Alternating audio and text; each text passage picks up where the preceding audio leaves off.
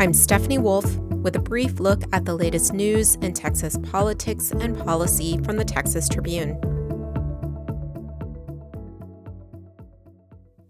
This year's first special session came to a close yesterday. The Senate of the 88th Legislature, first call session, stands adjourned, sine die.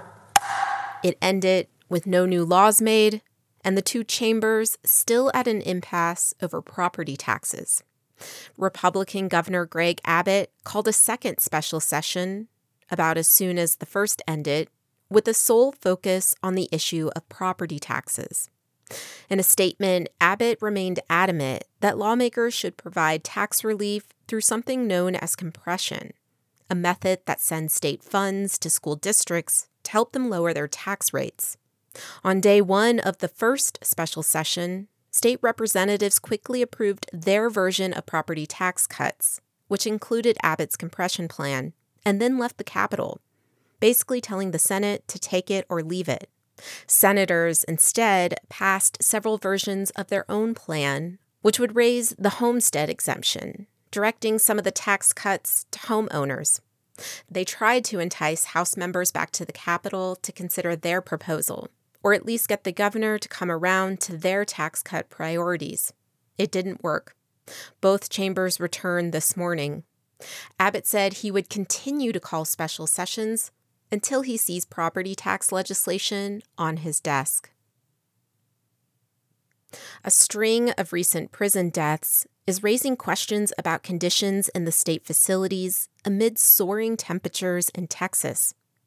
The Texas Tribune analyzed prison death reports and weather data and found that at least 5 incarcerated individuals have died due to reported heart attack or cardiac arrest since mid-June.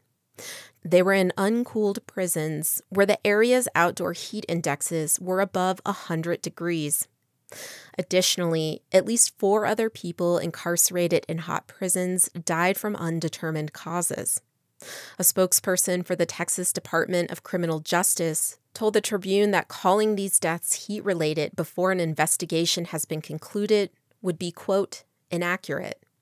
But relatives of the deceased, prison rights advocates, and some lawmakers blame the deaths on crushing heat in Texas prisons.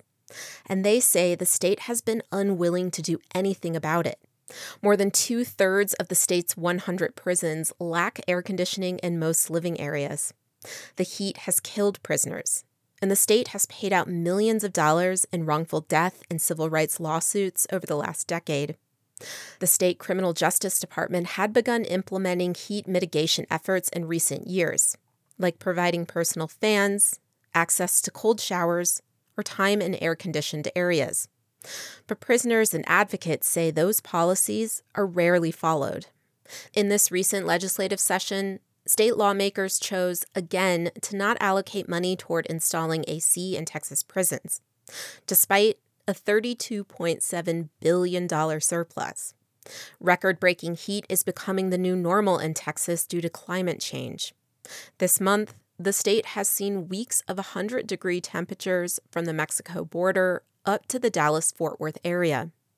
Visit texastribune.org for our analysis of temperature data across the state and what regions are seeing the hottest temps.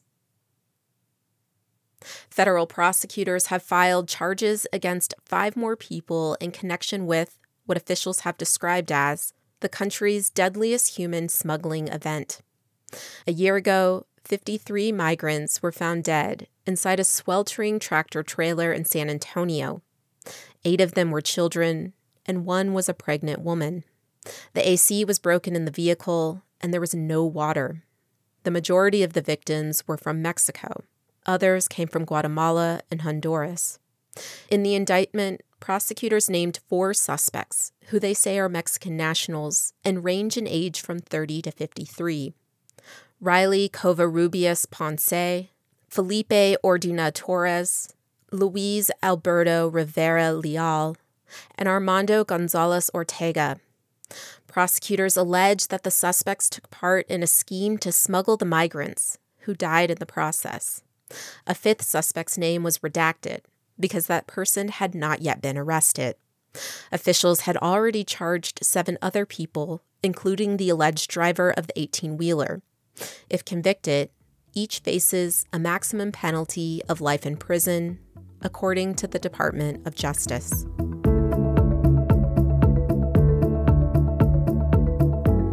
Check for updates to any of these stories at texastribune.org and follow the Brief podcast for daily news updates wherever you get your podcasts. I'm Stephanie Wolf with the Texas Tribune. You've been briefed.